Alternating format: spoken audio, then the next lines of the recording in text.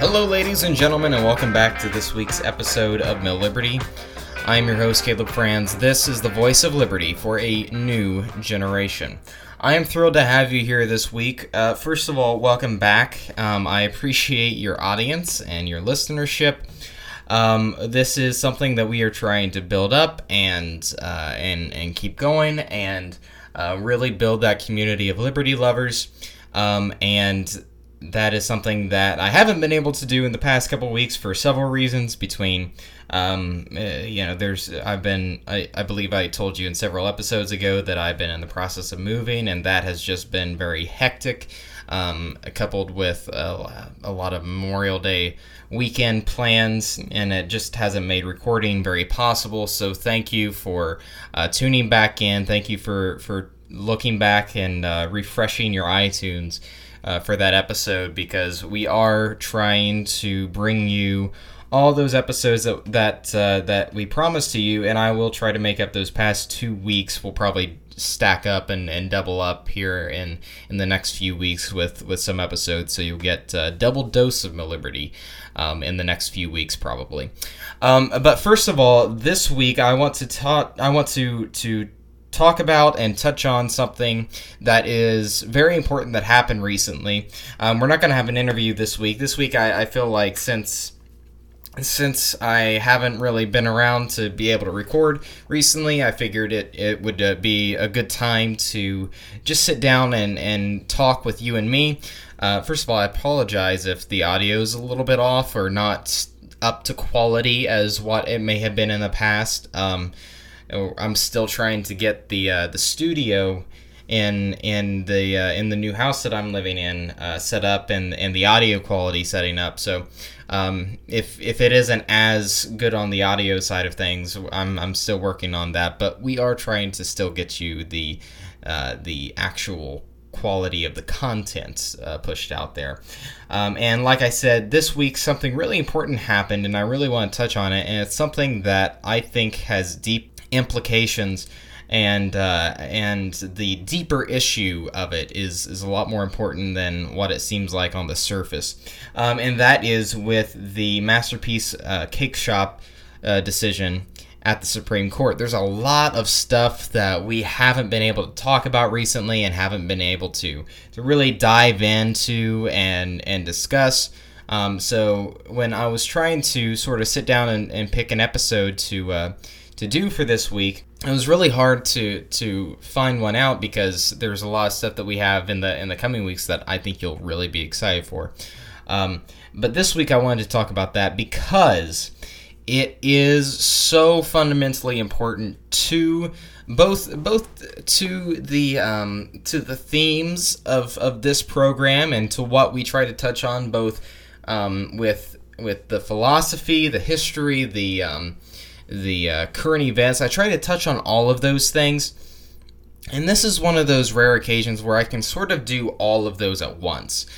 So this kind of seemed like the perfect opportunity for that, and it has so much more to do than just a cake. That is something that I think both sides of the discussion, whether you are on the side of the baker, or if you are on the side of the gay couple who sued the baker for not baking their cake, no matter which side of that you fall on, it's really important to understand that this is much more than just a cake. It's not just about the cake.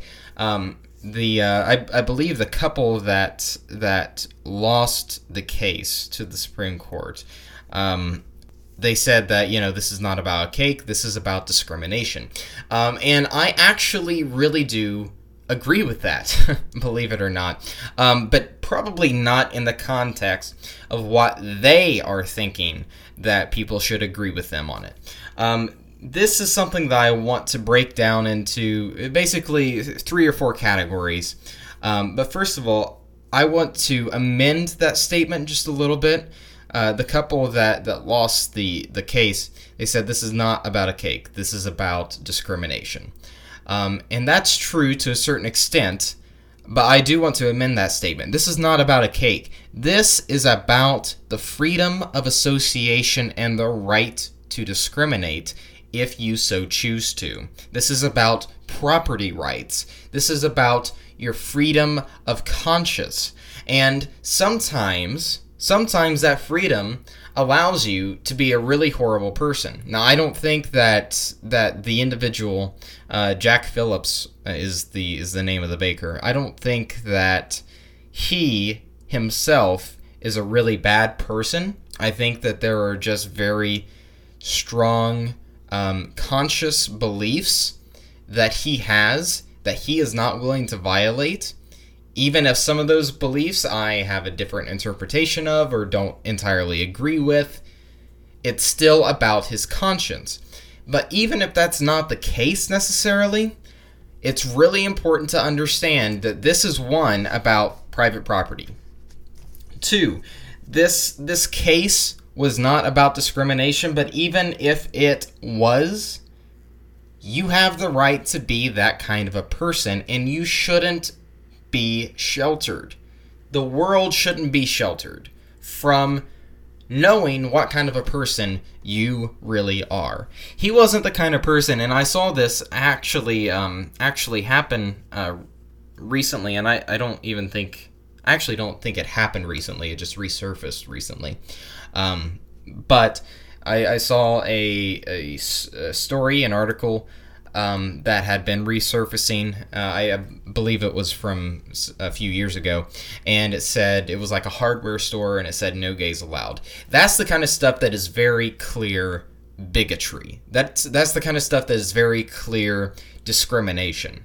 Even with that is the kind of place, that's the kind of store that should be allowed to exist merely because I want to know what kind of a scumbag is living in my community. And if they are willing to openly communicate that to everyone, if they're willing to step outside of the shadows and be open about that, I want to know so that I don't have to give them my business anymore.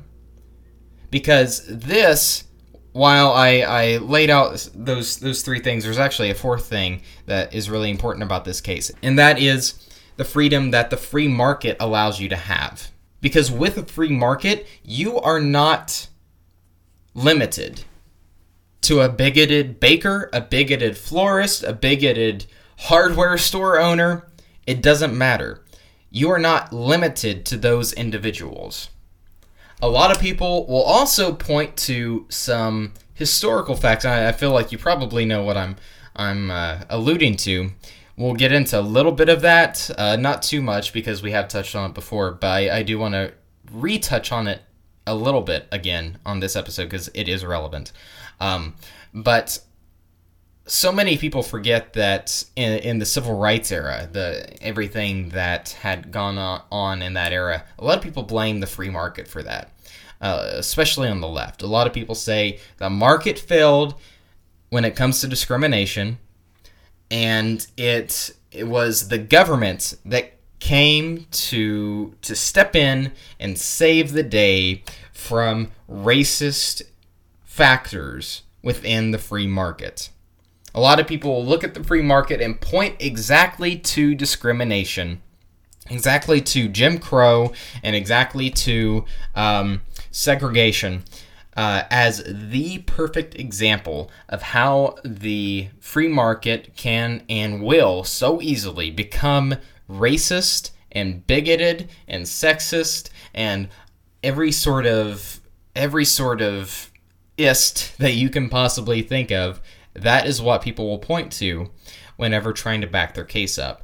And I do want to touch on that a little bit later in this episode onto why that is not the case, and it's actually the inverse of the case that is the truth of the matter. But first of all, I want to discuss the philosophy of this. Why is it so important? And I don't want to talk about the case as much as the why behind the case. Why is this such an important win for liberty?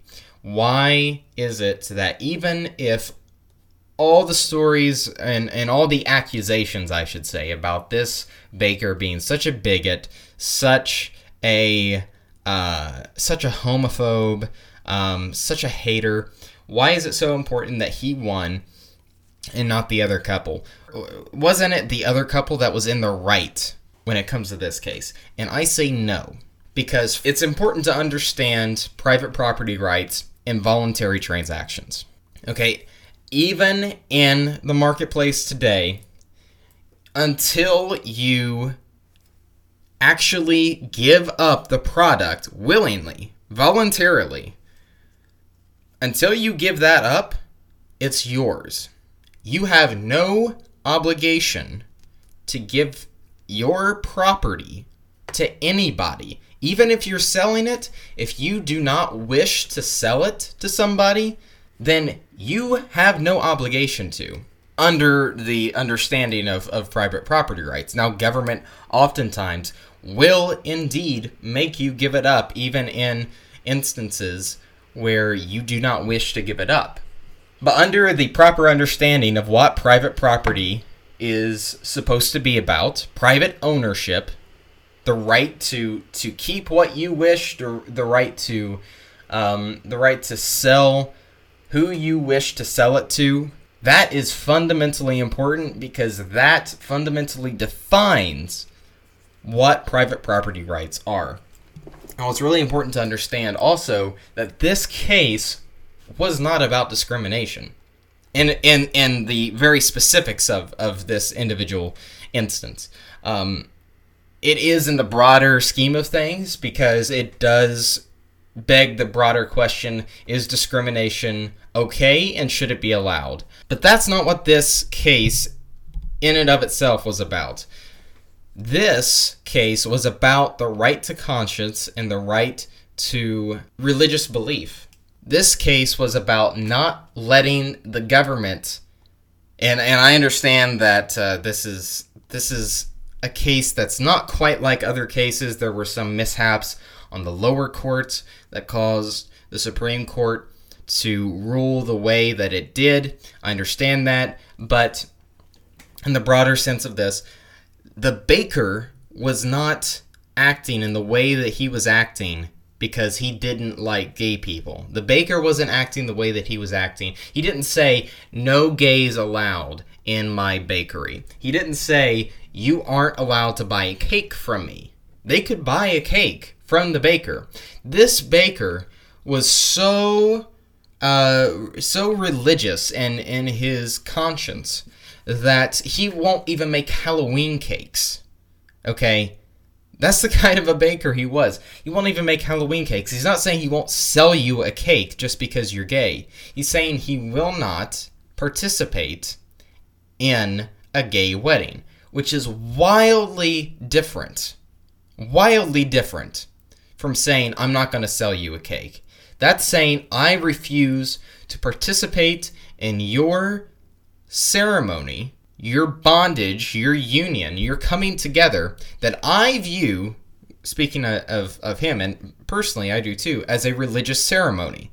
Millions upon millions of Christians. You can be an atheist listening to this right now and think that's crazy, think that you shouldn't have to be religious in order to get married. I agree. You don't have to be religious to get married.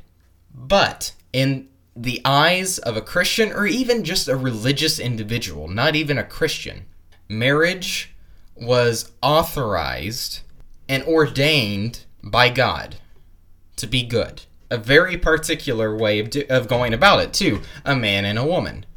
In a Christian view. You don't have to believe that. You don't have to agree with it. But you cannot tell me that it is okay for the government to step in, violate not only your conscience, but also the right to associate with the people that you wish to associate with.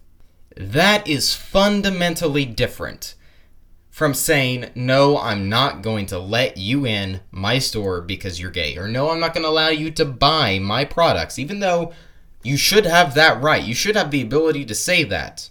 That is fundamentally different than saying, you're not going to be allowed to buy my product or use my services just because you're gay.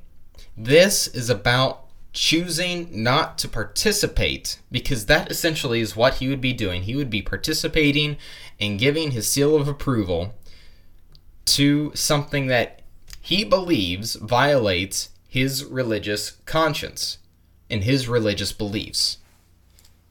If I walked up to you, and if you are a Muslim, and I wanted a cake with bacon bits all wrapped in them, and you said, "I'm sorry, sir, I can't do that. I can provide you any of these other cakes, but I cannot do that." And I said, "That's ridiculous.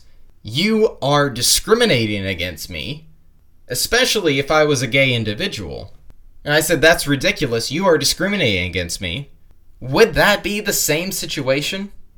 Would you not reasonably say, "No, we shouldn't make a Muslim bake a bacon cake because it violates his religious conscience"? Or the analogy that was used in the libertarian presidential debate. Is it okay to make a Nazi cake? Force a Jew to bake a Nazi cake? I would say no. That would be horrendous. That would be absolutely terrible. I see a lot of people on the left, and I think this is really funny because they think that they're very clever about this. There have been bars across the country that have been denying Trump supporters access to their bars. And a lot of leftists have been sharing around a lot of these articles that are reporting on this.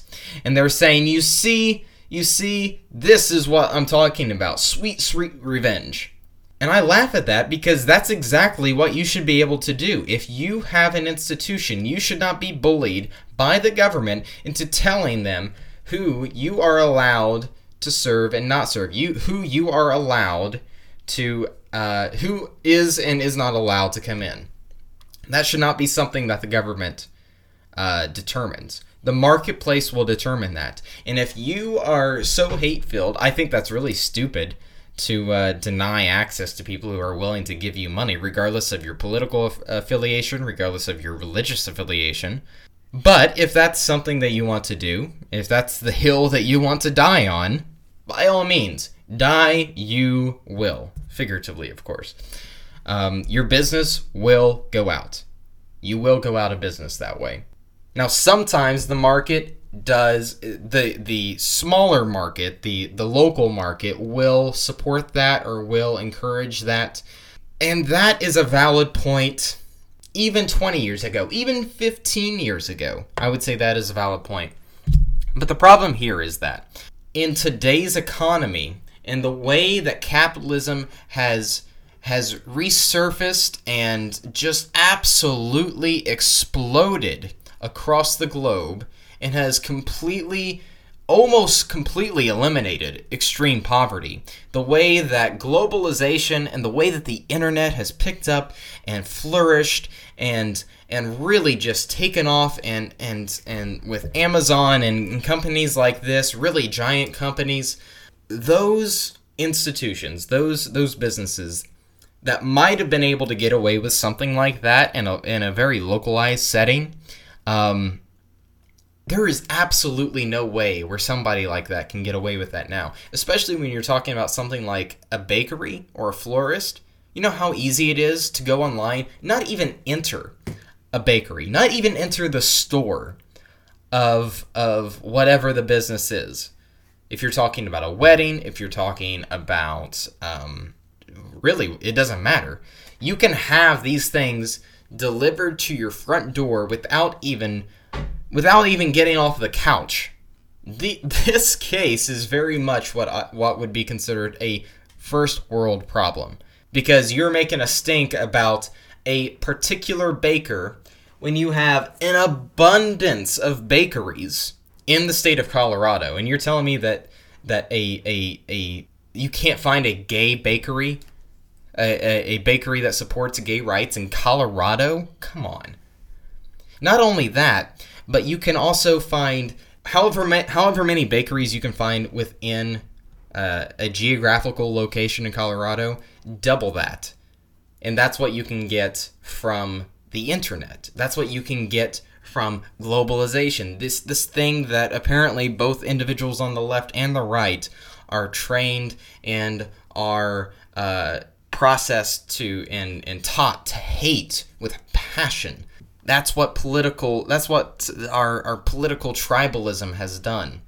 If we are in a marketplace where only a bigoted, hateful baker is the only bakery, the only place where you can get a wedding cake in your entire community, if that is the case, then you should not be looking to the government for help. You should be looking at the government and saying, what in the world are you doing standing in the way to create such a problem as to where this guy, the bigot, the hate monger, the homophobe, that this guy is the only one who can service my needs. That is a much bigger problem within government regulation, within government taxation, than it is a problem with discrimination.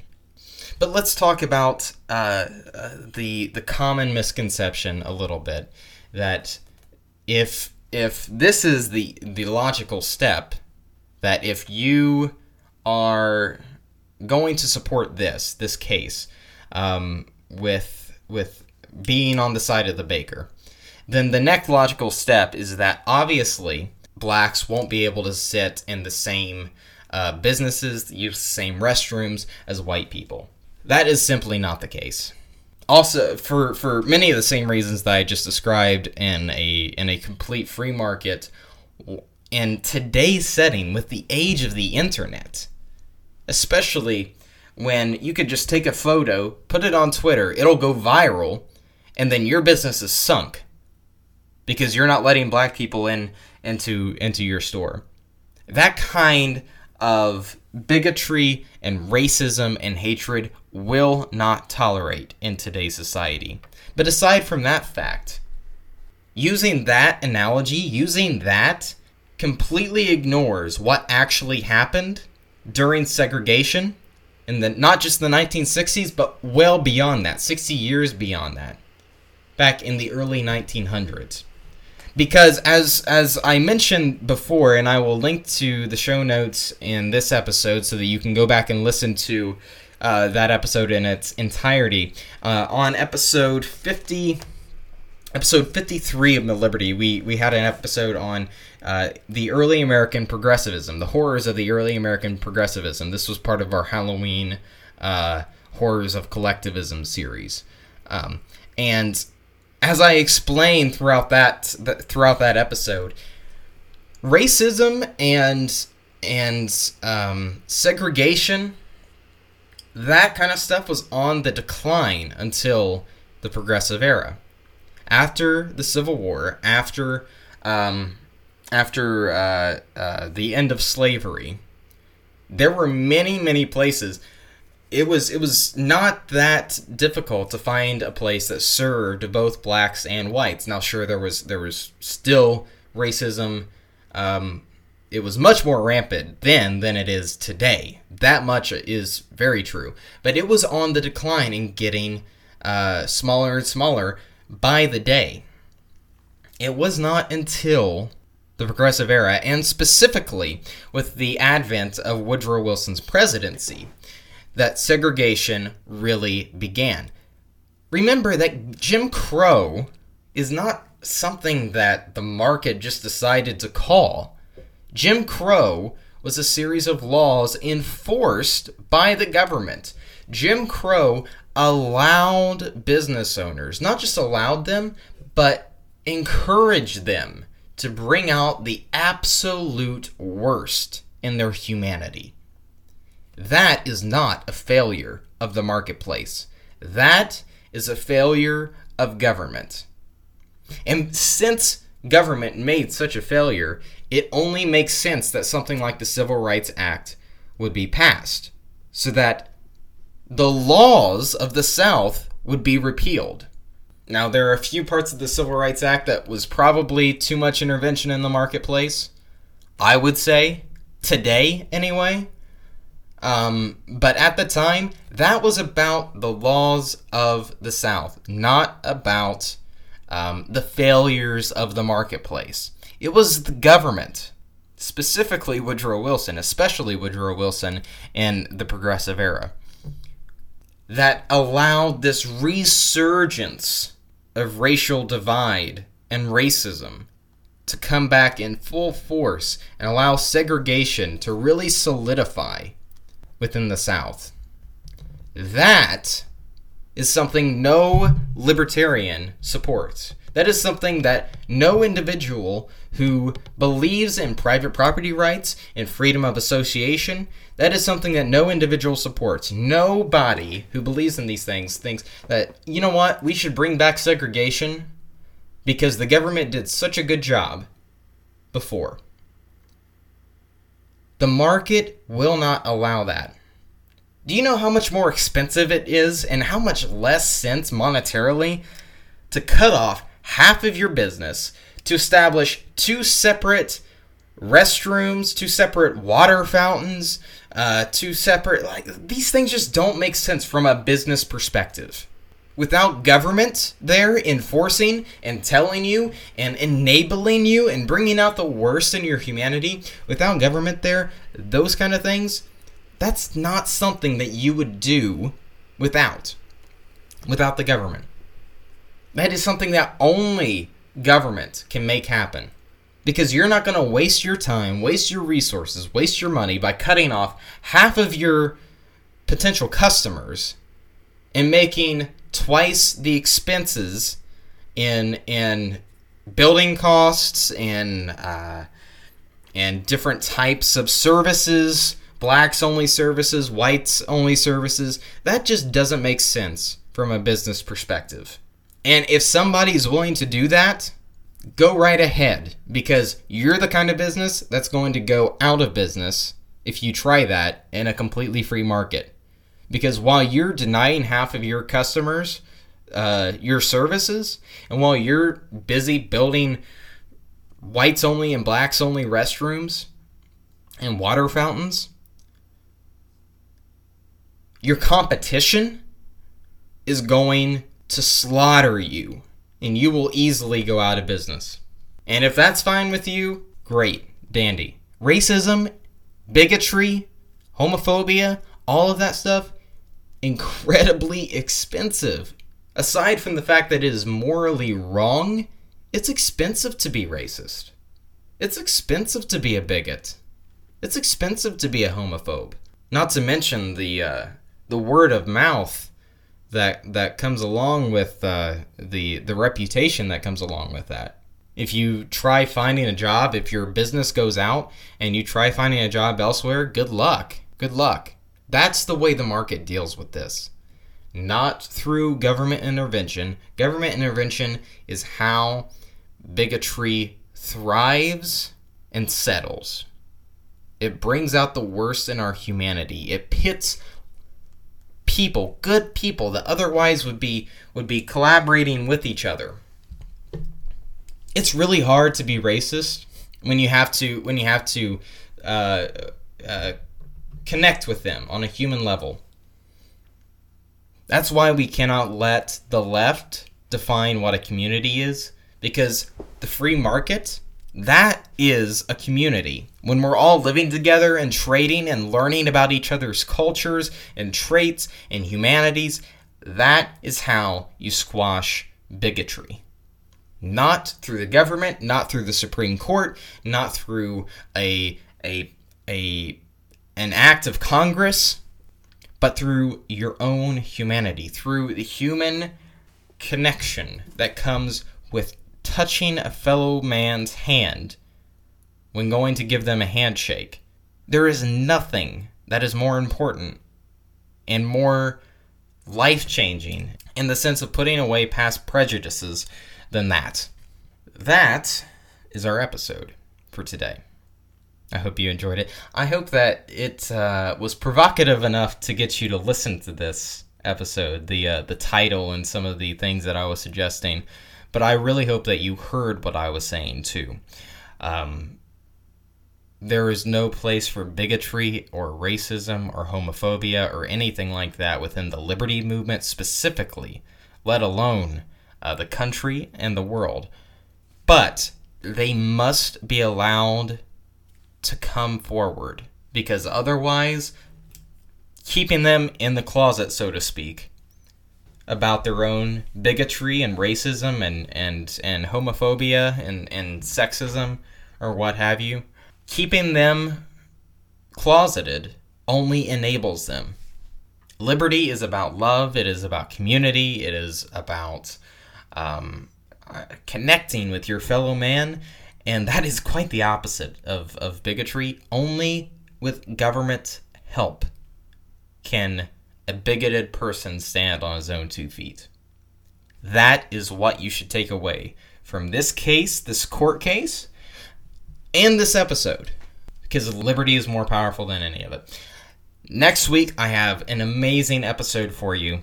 Next week, if you haven't noticed, there's been a lot of criminal justice activity in the news lately, and I wanted to... And criminal justice reform is something that is really near and dear to me. It is something that I think that is one of, if not the biggest issues that can so easily get passed, but it hasn't yet. That's something I'm really excited to get into. And I just really haven't been able to get into it in past episodes, not the way that I want to. Well, next week we're doing just that, and I'm bringing on a guest that I think that you are going to love. I think that his story is amazing. It is just incredible.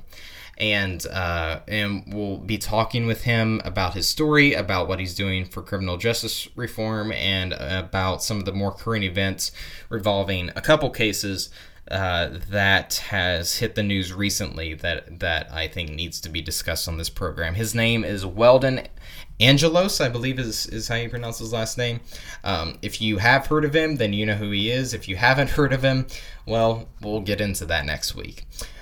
We are also still continuing our Liberty Candidate series throughout the program. I have a few more candidates that I want to get on before we put a close and move on past that. After our Liberty Candidate series, essentially what I want to do is I want to bring on a lot of... You see, throughout this program, I'm very ADD, if you haven't noticed, in the way that I think and speak. So I hope that doesn't bother you too much. But throughout this program, all the guests that we have had on have been communicators of liberty, people who are very similar to me and what I'm doing. We have just recently brought on some candidates because I've tried to keep away from politicians for a little while until we established a really good foundation. After that, and next week is sort of the first step in that direction that I want to take, we are going to bring in on the renegades of liberty. The guys who are just the outlaws, all the misfits. The guys that even people within the liberty movement are like, that guy's a little bit, I don't know if I really want to be associated with him, because those are the people that are really going to be the ones who affect the change, who drive the change. They are the ones who take the blunt of the, no pun intended, who really take the blunt of the hate and the backlash and all of that stuff. So just keep an eye out for that. I have a lot of people I want to get on for that. And we'll be working on that throughout the end of summer and hopefully early fall as well. So, without further ado, I hope you enjoy this episode. I hope that you got something out of this episode because I thought this was something really important to discuss with you and talk about. I apologize for being out for the past couple weeks, but we are back now, and we will be back on a regular schedule every Thursday starting next week. And look out for a couple of bonus episodes to make up for the episodes I missed these past couple of weeks, probably throughout June and July. And that is all that I have. Be sure to follow me on Twitter at CalebFrans. Be sure to follow the show on Twitter at MilLiberty. And be sure to subscribe to us on iTunes so that you'll never miss an episode or an update. And until next week, we'll see you.